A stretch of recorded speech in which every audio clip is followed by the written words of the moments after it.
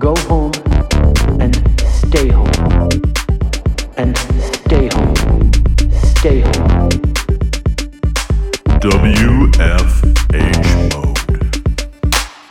Sandy, we're back for another episode of the podcast, our kind of what we're calling our final episode of the work from home mode, which is ironic because we're still working from home.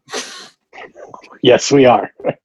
Yeah, we're coming up on, I think probably by the time this gets posted, we'll be close to like the 7-month mark since we started working from home. What do you think about that?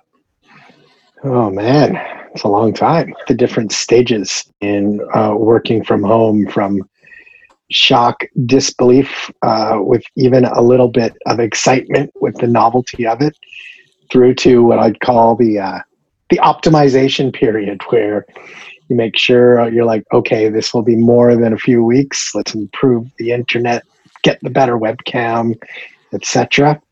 I think now I would characterize this as maybe the doldrums. That's on a personal level. Yeah, but I think the personal level is crosses over to the agency level, where I think you had that kind of that first wave, kind of March to say May or June, which kind of coincided with like a reopening of some parts of society and life. Like that was kind of a honeymoon period. I think like it was different having the whole agency work from home, different the impact of culture and people's like work-life balance. I think that's all been, phase one was all about kind of learning to deal with that. And then I think the major lesson in that first phase was like, lo and behold,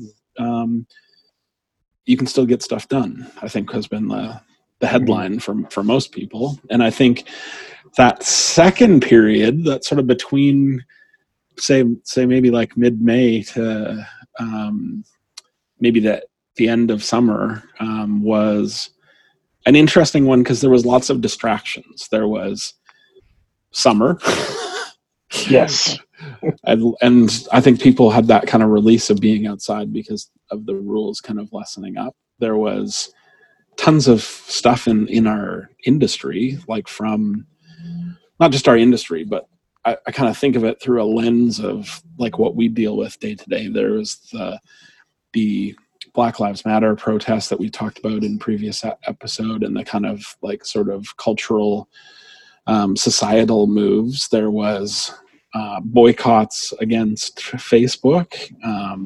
There's been further kind of like action from Facebook. There's been like lots of changes in the industry in terms of will they or won't they have TikTok in America after this week or not.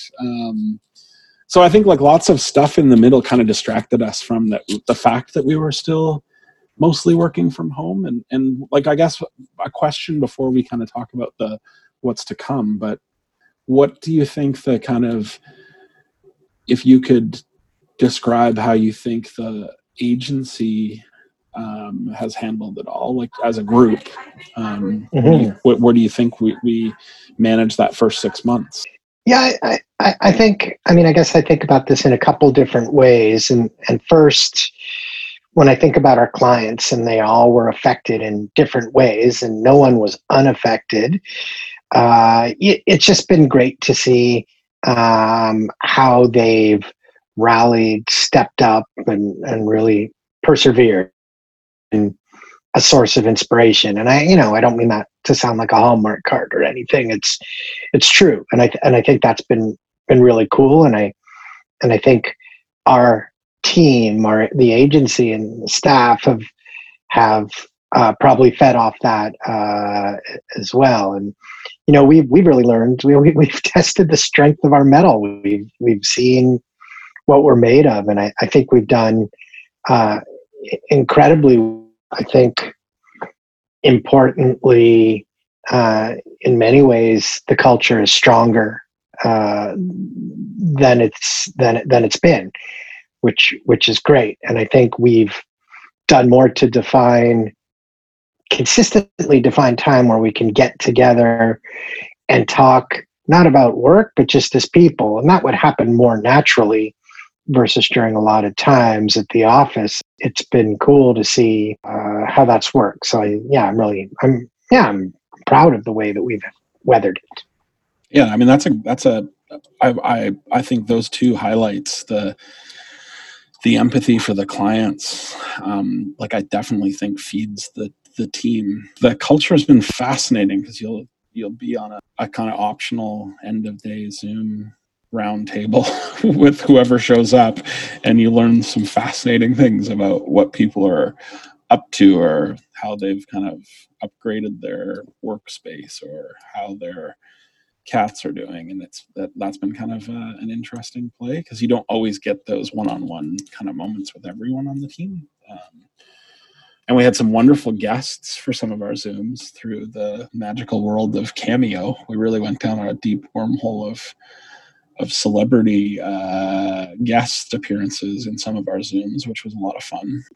Totally, and hats off to you, Jackson, for spearheading the Cameo movement within Pound and Grain. But I think it injected a ton. As we maybe for some context, we went through and we kind of did group by group appreciations of the different disciplines within Pound and Grain. So we would, let's say, celebrate and honor the dev team and the client service team and the creative team, and having those Cameo guests come in. And it works really well because it was a breath of fresh air for us, where maybe we were getting a bit of quiz fatigue. But at the same time, I guess to your point, given that would they be B-list celebs, C-lists? What's the sometimes D-list, depending on. Point being, they were all out of work and happy to oblige. So yeah, we did. It worked out. It was a win-win. Except for the Hasselhoff, he really phoned it in. Yeah, that's true. Hasselhoff was disappointing. Yeah, not everyone can be Mark McGrath from Sugar Ray. Except that some of the team didn't know who Sugar Ray was, which made it even more funny. Yes, I know. I am at risk of not knowing them for being too old. I think in most cases it was the other way. But I can ask you a real personal question then, Jackson. I've used Cameo. I sent a friend a message from Flavor Flav, and he hit it out of the park too, above and beyond. But I was still surprised at the end of the transaction when I was asked if I wanted to tip Flavor Flav. I just thought something funny about me tipping a celebrity. I was like, really? Does he need my gratuity? And just wondering if maybe you added any gratuities to any of the cameos that you brought into Pound and Grain. I should have tipped Sugar Ray because he was amazing, but no, I have a strict no tipping philosophy on cameos. I feel like it's a transaction that this should be upfront. I don't know if you need to tip Chris Noth from Sex and the City after paying him to slur his way through a thank you to the team. We're aligned there. Okay. Yeah. Which I feel because I grew up in the restaurant business, so I get that kind of tipping mentality. I think if they're even a D-list celebrity, that the tipping is. Probably there's some lesser known people on there that probably if it wasn't a big name celebrity, you wouldn't.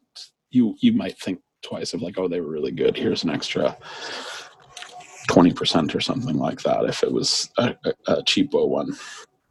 But that has been kind of funny. I found that the only thing about it, and it's really similar to the UX problem of Netflix, that you spend more time looking for things than you do getting the enjoyment. I would say that the hours invested to pick a cameo for a team is exponential because there's so many considerations. Are you wanting them to be funny? Will they know them? Is it relevant to them? And then you end up looking through 20,000 cameos in a course of a couple of weeks time and still not really have a sense of all of the cameos that there could be. And you know, just to maybe talk about it in the context of our discussion. That's like the fourth time I've said context. I think, you know, initially we did the Zoom meetings, and then we put the morning show in with the quiz. And then, like I said, we got quiz fatigue. Like I've made my, well, you're the quiz master. You had a quiz meltdown this week, didn't you? I did. I had a crisis, but and it's just because I don't want to do another quiz. We've done awesome quizzes. We've done quizzes about quizzes. Just did a choose your own adventure quiz, which still blew my mind. Is still blown over that one. Yeah.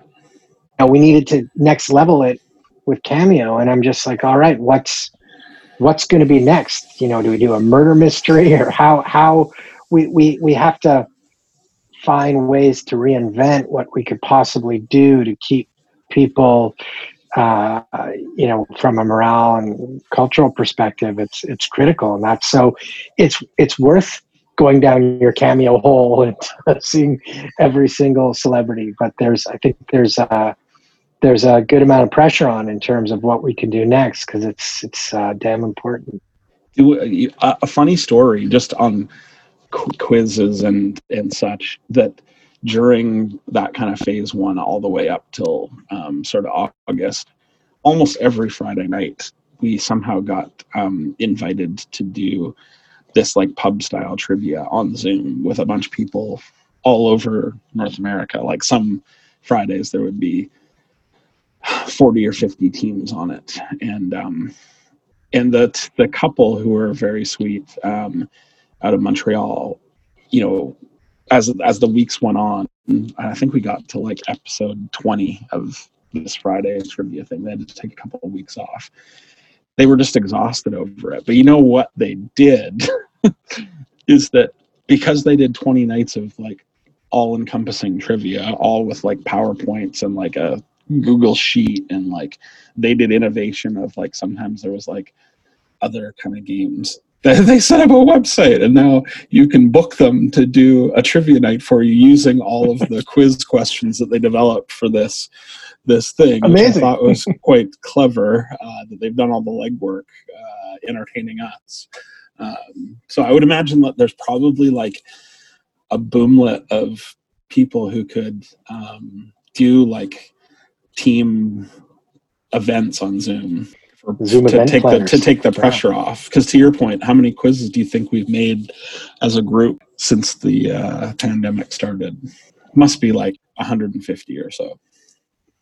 Oh yeah, easy. But I think like that's been probably not the hardest thing. I think that's been the most rewarding part, is like trying to put the effort in to make sure that like the culture maintains some semblance of normalcy. I don't know if it can be that normal. And I know we have a few people, since we kind of opened our offices in a limited capacity in sort of mid-July, have some of that face-to-face, and it has been a welcome addition to it, but not everyone's quite back for that. Maybe instead of talking about our ridiculousness, what do you think the outlook looks like, or what do you think the next 6 months looks like for agency life in Canada, or weathering the kind of phase 2, wave 2 storm that seems to be upon us? When I look at our trajectory, it was interesting because I think March, April, that was definitely a slowdown. It wasn't like there was still work, but sort of like collectively trying to figure out what's next. And, you know, and then all of a sudden things opened up again, and we were incredibly busy and had a busy stretch for the next few months. And I'd say definitely there's been a return to normalcy in the more immediate future. You know, I have thought a lot about, well, in the second wave, will the taps be turned off for some? And I expect it will, probably not nearly as dramatically as it was initially. But I think also, you know, I used to really try to avoid the phrase business as usual, because it definitely wasn't. But I think as we've all settled in, I don't know, I guess humanity can normalize anything. And I think this is that new normal. So I do expect things will continue more than they had in the past, even if there is more of a lockdown. And I think also from a digital perspective, as brands and retailers are pouring a lot more into whether it's true e-commerce or behind the scenes, figuring out a way that they can conduct business online, that's benefiting us as well, because you'll always need to market when you do that. Yeah, so many things that have been like so much better from a customer experience perspective because of having to make those pivots to do more online or provide services online, or like even the little things of like some clients that never had online payments and now do. And you're like, how did we navigate that before, and how frustrating it was to have to submit a like Visa authorization form and scan it with your signature and send that in and then get a receipt. All those things, you're just like, how did they think that was a normal process? Whereas now, anything that has trying to cut through those things has been quickly established and kind of moved through that. Or even some of I never thought we'd see a return of the QR code in a thing beyond using it for your flight check-in or something like that. But seeing that on patio tables and actually using it to look at a menu has been kind of bizarre, to have thought that there was no real reason to use QR codes until you don't want to touch it. Yeah, and all these changes that have come about to lessen barrier transactions easier. It's one of those, you can't put the genie back in the bottle type thing. I think those things are here to stay. So that's and I think that's kind of the same.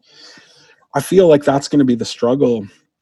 I mean, kind of timely this week with just the positive cases spiking dramatically in Ontario and Quebec, and potentially rolling back. I mean, in Quebec, they're kind of doing a bit of a pause on certain things that had opened up for 30 days, and I'm sure that's going to be something that they consider in Ontario. But that sort of idea of the genie out of the bottle, like once you kind of have things open, it's definitely hard to go back to that, or tell some small businesses that they have to close again, because I think that'll be pretty devastating for some sectors. I saw a stat this morning, US based stat, but given that sports is such a big thing currently with playoffs and stuff like that and football coming back, but I think last year there was 99,000 plus sports bars in the US, and at this point in 2020 they're down to like 66,000, so like 25,000 or something will have closed. Wow. Since last year. I presume not all COVID related, but that kind of impact on the business owners, the staffs, that's an intense thing that will have like long-term effects on kind of getting back, or like how a city looks, even with sort of empty storefronts and stuff like that. So I think that's the phase. I think people are sort of in that old World War II kind of sense, like keeping calm and carrying on. And I think that's kind of where we're at. I think we've proven that people can, in lots of industries, work from home successfully and keep going. There's lots of jobs that just don't do that. Totally. And I think, for me, one of the best barometer of, the health of our industry is new business opportunities. And, while there's definitely, and of course, one can argue that this is a sample size of one agency. It's been nice to see that there is a flow of opportunities that's pretty much persisted and is definitely been picking up in the last few months. And it's still, I would argue, not what it was pre-COVID, but it's nice to see that there are companies out there looking to spend to spend money. So that's been great. Yeah, I mean, I think it's not. I mean, exciting is probably not the right word for it, but it's definitely feels good that things are kind of moving forward on lots of fronts, which is positive. Do you think there's anything that we've like done that you're really glad that we got to do in terms of like how we do things or how we approach things because of working from home and communication challenges that we've done differently that you would keep doing forever? I mean, I guess the big one is, and we've probably discussed this in the past, is definitely that mental mindset that we need to be in an office. I think, from going forward, we'll definitely be a lot more open to the idea of people working remotely, and I think that's great. And I think it opens up, lots of new lifestyle opportunities for people, and which is going to lead to happier employees, and that's a great thing. So I think, to me, that's a huge one. The flip side of that is, well, and more so in places like New York, but what does that mean when there's less people congregated during the day in offices for the businesses around there? But I'm excited by that shift in particular. And even from the perspective of markets, what that means to us. And, while we have Bay Area and New York-based clients and Europe as well, I'd say there's a lot more opportunity in different geographies. It's kind of blowing the doors wide open on that as well. So that's exciting to me too. Yeah, I think that's all those one. That one is particularly for sure. I think the other one for me, I think we did like a much better job as an organization keeping the team in the loop on developments and kind of where we were at. Yeah. And I don't know, it seemed easier to be able to schedule people for a Zoom and bring them all together and not wait for a big, in-person event and just do regular updates, which we should probably pencil another one in soon. But I think that's been really great because you in particular have done some good addresses to the Pounding Grain Nation, sort of like FDR fireside chats, and I think they've been well received. I think that was a huge development that I hope we keep going after all this is done. For sure. That's a great point. Any other words of wisdom to share with the audience? I don't know. I've been thinking a lot about this. These are not the words of a visionary, but I've been thinking a lot about the different tools, and gone are the days of playing with the Zoom backgrounds. But are there any interesting things that could be done to imitate how video conferencing is done? I mean, you and I were chatting earlier, and you're talking about, how can you, if you're double booked, is there a way you could be in 2 Zoom meetings at the same time? And when I think back of the different things we've tried, I think there's been more comically bad ones. Like I remember Graham had you and I set up with him on this thing where we're constantly connected to each other, but it kind of only bring focus if it's like a motion sensor. So if I sneezed or something, then you'd see a video of me, and that was creepy and wrong. So was that at the beginning? Was that at the beginning of this? Yes. Oh, Graham was very enthusiastic about that one. It was going to be a game. We were going to have a portal to each other for all day long. Yeah. Yeah. Oh not happening. But I've been trying to get people into it's called or I think that's how you say it. It's like a few M's and H and then a few more M's, and that's a Zoom plugin where it puts your presentation almost like you're a newscaster, and you could have co-hosts. And I want to play it with that one, and maybe that's the way that we can make presentations more compelling. But so whether it's professional Zoom facilitators or different software, I think it'll be interesting to see where there could be station there. But I don't know what that looks like. A pro Zoom host for hire sounds like Yes. something that like some days I would pay money for. No doubt. Zoom concierge service. Yeah, I'm still okay with. I mean, I think I'm still okay with the amount of video conferencing most days. Yeah, me too. Yeah, I think if there was not Zoom or the equivalent, it would have been a very challenging 6.5 months for sure. Well, that's a good little way to stop this kind of portion of the recording, and yeah, good few episode, a little mini series. Thanks, Andy. All right, thanks, Jackson.